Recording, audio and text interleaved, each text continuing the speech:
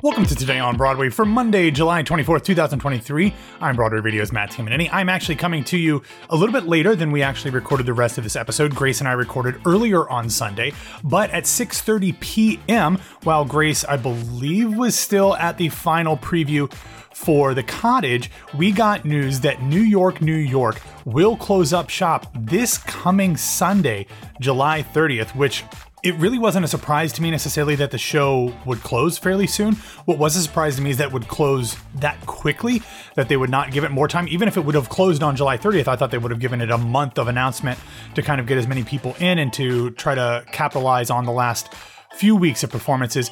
But nonetheless, the show will close on Sunday following the 3 p.m. performance. That means it will have played 143 performances on Broadway, 33 previews, and 110 regular performances. This is a show that we talked about. I liked everything about the show except for the show itself. And I really feel like out-of-town tryouts work. You know, doing shows in front of audiences to see what works and what doesn't really goes a long way. I think they really should have had it. I think it would have really behooved them to cut some of the extraneous plot threads that didn't necessarily do anything at all and to really focus on what was the most important parts of that story, whatever they determined those to be. Obviously, the stagecraft of the show, the choreography, the designs were all tremendous, and I thought that stuff all really, really worked. It just deserved a better show. The thing that does interest me is the fact that they are going to be closing in just a week. Generally, when we see a show close over the summer with an announcement that quick, it's coming after the Tonys. It didn't do very well. They were trying to stick around through the Tony Awards. This is not the case. This is coming almost 2 months, a month and a half after the Tony Awards. So to only get 1 week notice is surprising to me. What that essentially says to me, I guess it could be a contractual thing where there's a clause that if it makes it to August, that Ju Jamson or ambassador, whoever's in charge over there now at the St. James, has to pay more money or whatever, or doesn't get as much money out of it. I don't know. But to me, what really makes the most sense is that there's another show that wants to announce they're going into the St. James, and they want to do it fairly quickly, and it would be really difficult for them to do that when New York was still there. So I would imagine that we will get an announcement about something going into St. James, not necessarily this week. I think they will probably wait until a week or so after the show closes on the 30th. But I would venture a guess that we will find out what will be playing in that hallowed hall fairly quickly by the middle and at the latest the end of August. But I would think with an announcement coming this quickly, it will almost certainly be sooner rather than later. All right, I'm going to send you over to the rest of Today on Broadway, where Grace, Aki, and I discuss a whole host of things, including Barbenheimer.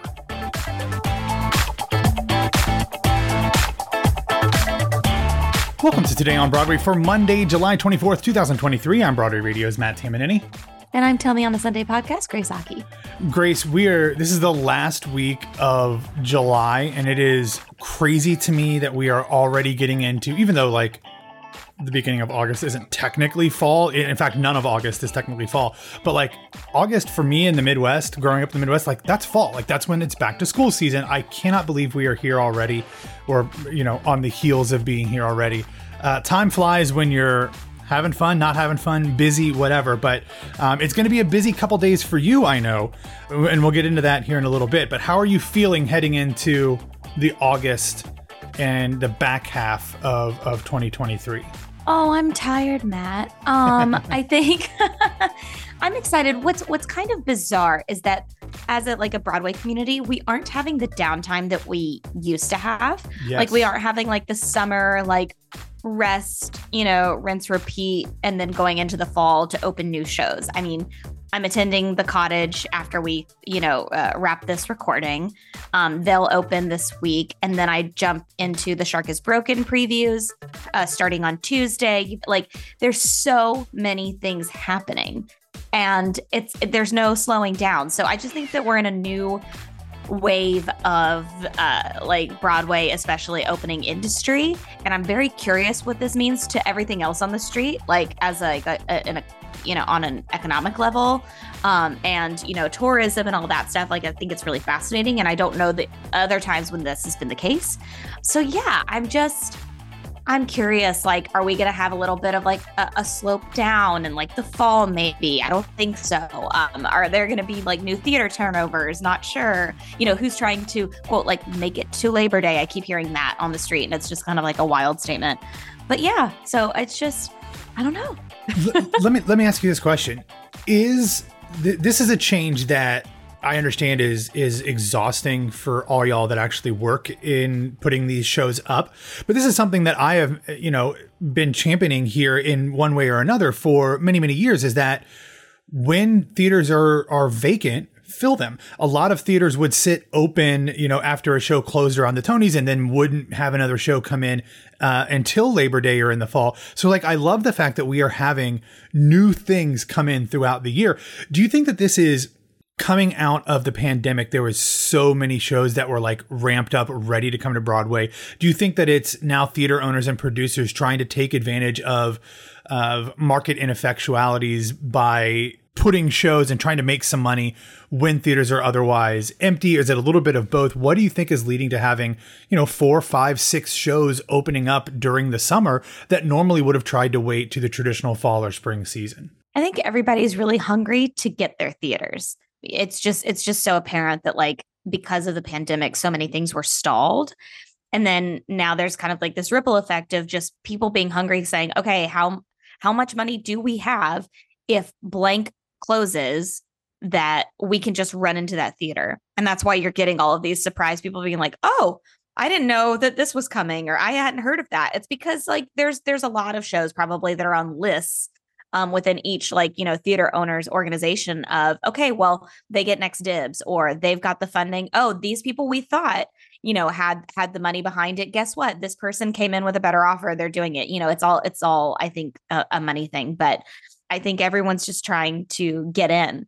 I don't think that there's the same consideration for, like, if we move closer into the spring, like, will there be better Tony Awards consideration? Look, Kimberly Akimbo moved in at the latter half of the previous year, and then they won big, right? So I don't think it's the same thing of, oh, it has to be March or April, or you're kind of screwed out of awards consideration. I think it's more complicated than that.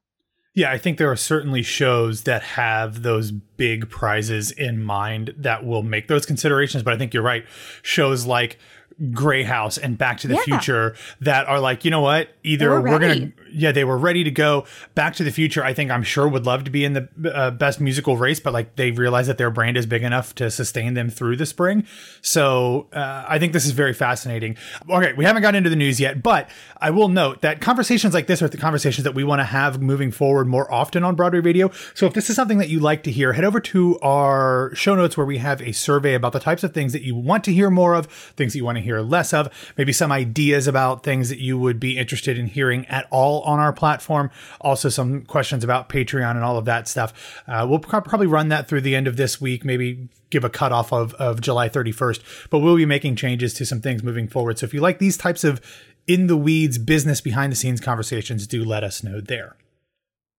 All right, Grace, we are going to start the show off with, unfortunately, talking about 2 deaths that we've had in and around the theater community in the past few days. Neither of these are things that are breaking, so these are things that you probably know quite a bit about at this point. Starting first with the fact that the legendary, iconic voice of many generations, Tony Bennett, passed away on Friday at the age of 96. He had been diagnosed with Alzheimer's in 2016 and, honestly continued to perform despite his diagnosis. And we saw him do that quite regularly with Lady Gaga, and something that was really kind of heartwarming to see that friendship and his love of music kind of transcend his illness, that even though he was having trouble with a lot of other mental cognition things, he was still able to sing, and the lyrics that he sang were so innate into his brain that he was able to recall those. I think everybody kind of knows Tony Bennett at this point, so I won't necessarily go into all of his career achievements, other to say that he really was somebody who tried to focus on the standards and, in some cases, show tunes that were a far more important part of the American popular culture when he started his career than when he ended it, doing so much to record Cole Porter, the Gershwins, Rodgers and Hammerstein, and more. He had 150 total recordings throughout his life. He won 20 Grammy Awards. He got a Lifetime Achievement Grammy Award. He has 2 Primetime Emmy Awards. He was a Kennedy Center honoree, Hollywood Walk of Fame, all of those things. Worked with so many iconic stars, starting with like Frank Sinatra and Dean Martin, going on to like Amy Winehouse and of course Lady Gaga as well. He had been on Broadway twice with 2 concert performances, once in 1974 along with Lena Horne, Tony and Lena Sing, and then in 1993 for a concert, Tony Bennett stepping out on Broadway. Obviously, Grace, not necessarily a theater person necessarily, but somebody who did as much as just about anyone else in popular music to bring show tunes and American standards to wider audiences. So whether or not you were somebody who knew Tony Bennett from his early days or more recently from his collaborations with more modern audiences, certainly somebody who I think a lot of theater fans hold in very high regard. All right, the next passing is someone that actually died earlier at the end of the previous week, but it was just announced last week. It is Tony-winning star Carlin Glenn, who actually only appeared on Broadway twice, but in the same role, doing the role of Miss Mona in The Best Little Whorehouse in Texas in the original production, and then in its revival. She is somebody who a lot of people will know primarily from film, having worked quite often with her husband, Peter Masterson. She played the role of Molly Ringwald's mother in 16 Candles. She was also in the 1985 film version of The Trip to Bountiful, did many, many other films throughout her career. She was a lifelong member of the Actors Theater, which is where she met her husband. Her daughter, Mary Stuart Masterson, also a Broadway and stage star of her own. Oh, love her. Yeah, she's great. She had fought lung cancer and dementia and passed away at the age of 83. Yeah, like I saw a lot of people showing her like Tony's clip and everything. It's really lovely and just such a loss. All right, let's get into some news that you kind of mentioned earlier, Grace. We do have 2 fairly big things happening on Broadway this week. Starting on Monday night, we have the opening of the new comedy, The Cottage. It was written by Sandy Rustin, directed by Jason Alexander, and has just a incredible cast. Laura Bell Bundy, Lily Cooper, Eric McCormack, Nahal Joshi, Alex Moffat in his Broadway debut, and Dana Steingold. Everyone that I know who has seen this, and I know you're seeing it as you mentioned after we record, just talks about how much fun it is and how it's got a lot of DNA with some of the really fun farces that we've had on Broadway recently. And I think we need that. I think those, as we're talking about what shows are choosing to come in the summer, I think it's things like this who are coming from a playwright who's never been on Broadway, but also are fun and frothy. And I don't think super long. I don't know what the running time of The Cottage is, but they aren't necessarily these big, heavy awards bait. All right, if you're not going to be in the conversation for best play, or at least that's not like your end all be all goal, like this seems like the perfect thing to come in during the summer with some fun names involved. And I'm really, really excited to hopefully see this when I'm in town next month, because this seems like the perfect type of thing to spend an hour and a half, 2 hours in an air-conditioned theater watching, Grace. There is an intermission at the Invited Dress, but it's only 2 hours and 5 minutes. It's a perfect comedy for like the timing of that. And I can't wait to talk about it. Yeah, on Monday, I will do a review recap episode. That'll be separate in Patreon, patreon.com/Broadway Radio, broadwayradio.com/Patreon. It'll also be on the front end of the Tuesday episode of Today on Broadway in the regular feed. So break legs to everybody involved with The Cottage, and I can't wait to see it. It seems absolutely delightful. Then, Grace, on Tuesday, I don't know if you're ready or not, because I know from our conversations how many things are being done still to this point. But The Shark is Broken begins performances at the John Golden Theater on Tuesday, the 25th. It is directed by Guy Masterson, written by Ian Shaw and Joseph Nixon. Adam Cork provides original music. Ian Shaw also is one of the stars of the show, playing his father, Robert Shaw, who is one of the original stars of the film Jaws. This new play, which originated in London, kind of takes you behind the scenes of that filming. Colin Donnell plays Roy Scheider.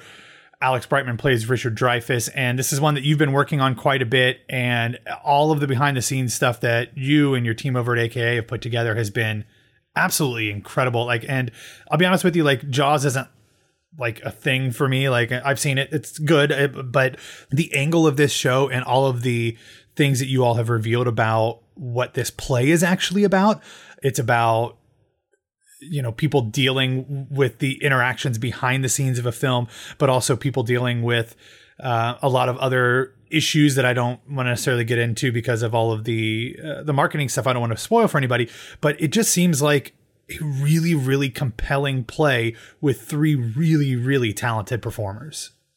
It is. I know you can't say much because you work on it. I know. I'm just like the end. But I think what's really lovely, I will say, whenever you're listening to this, previews start on Tuesday, the 25th. However, if you don't have a ticket to that first preview performance, even though I'd love for you to, you can RSVP. I'll send Matt the link to include this in the show notes. We're hosting a live screening for free of Jaws at the Seaport in New York City, at Pier 17, and I will be there.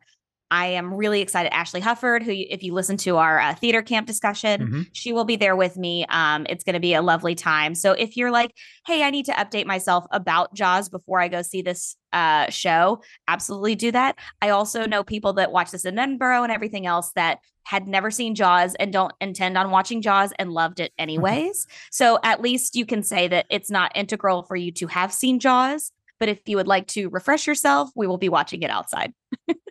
Also, I will note that Jaws is available to stream on Peacock. If you have a subscription to Peacock, it's also available to rent or buy anywhere, you know, Prime Video, Apple TV, iTunes, all of those places you can watch it if you want to see it before you see the movie, which I hadn't thought about, but I will definitely do that now that I, realize I should watch Jaws before I go see it. So very cool. Thank you for that. All right, let's do some real quick news here.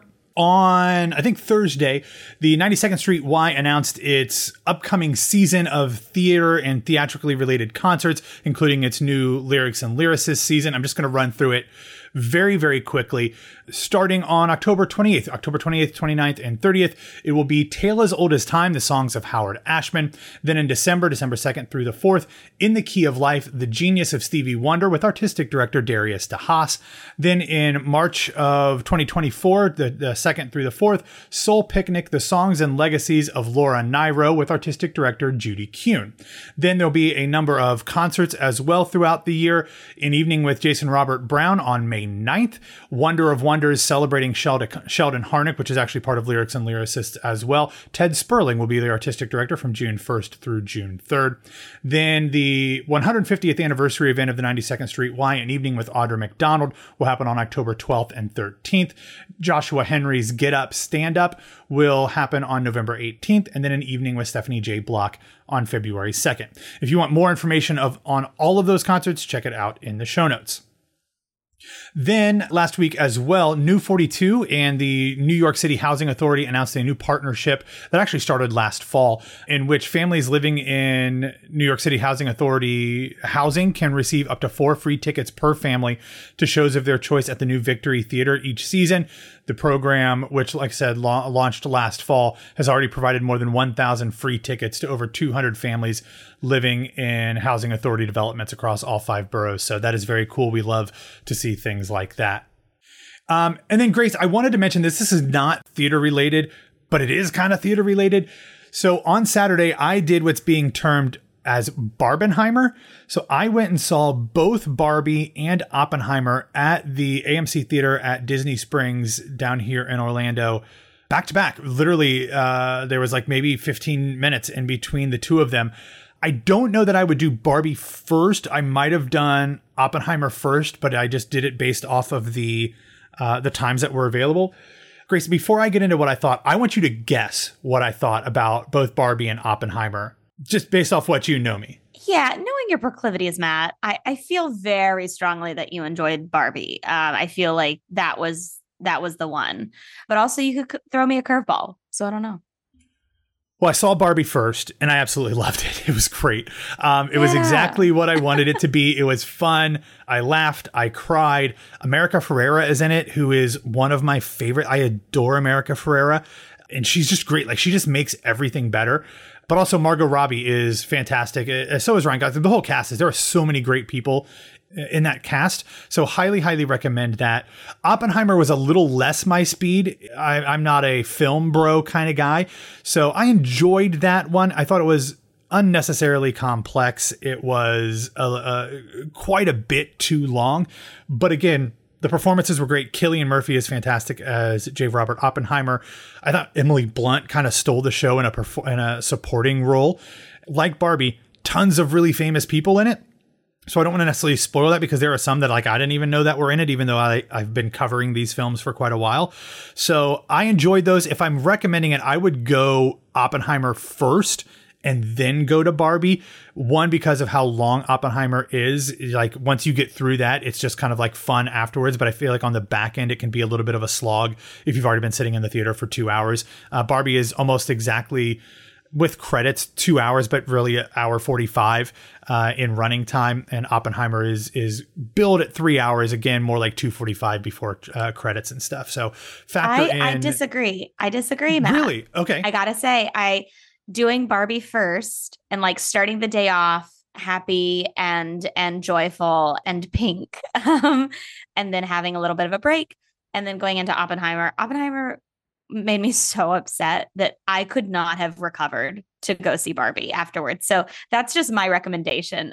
Okay. If you feel things too much, maybe don't do that. Well, how much of a break did you see them back to back as well? Yeah. How long of a break did you have? About 2.5 hours, enough time to talk extensively with friends about the movie and then to go back to the same theater. Okay. See, I had like 15-minute break. So maybe that changes. Oh, Jesus Christ, man. Yeah. Like I got a refill of popcorn and got another water and I went straight in. So maybe that is a difference depending on how much of a break. If you're going back to back, maybe it would make more sense to do the longer one first. But if you have a chance to talk about them, because to me, I want to talk more about Barbie than I want to talk about Oppenheimer. So maybe that's just kind of a different perspective, but I love that. So I didn't realize you had done both of them already. What were your thoughts then? Since you did see them as well. I love when a movie does what I think all summer movies, honestly, starting with Jaws, plug, that, bring us all together to kind of talk about and to enjoy and to just like leave the theater going like, I could go back or I could not. And I feel like I spent my money well at the theater. Like it's just a crowd pleasing moment, which is what Barbie is and what Greta Gerwig did.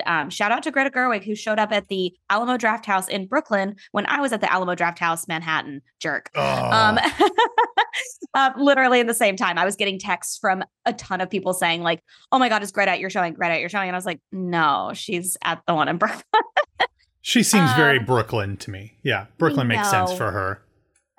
No. Anyways. So yeah, like, I just think that they hit it. For some reason, I thought it was going to be the laugh out loud, like crazy comedy of the year. And it wasn't. No. I think due to the fact that there was only so much you could do within the confines of like keeping it PG in a sense for young people. Cause at the end of the day, like young people are going to go because of Barbie.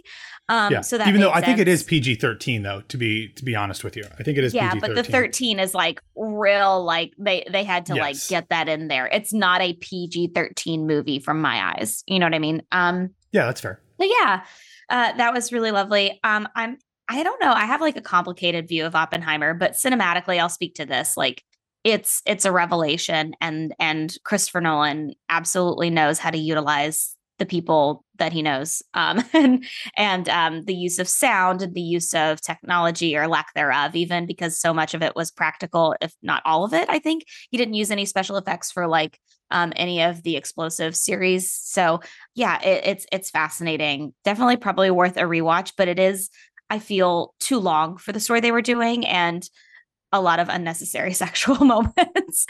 But that's just me.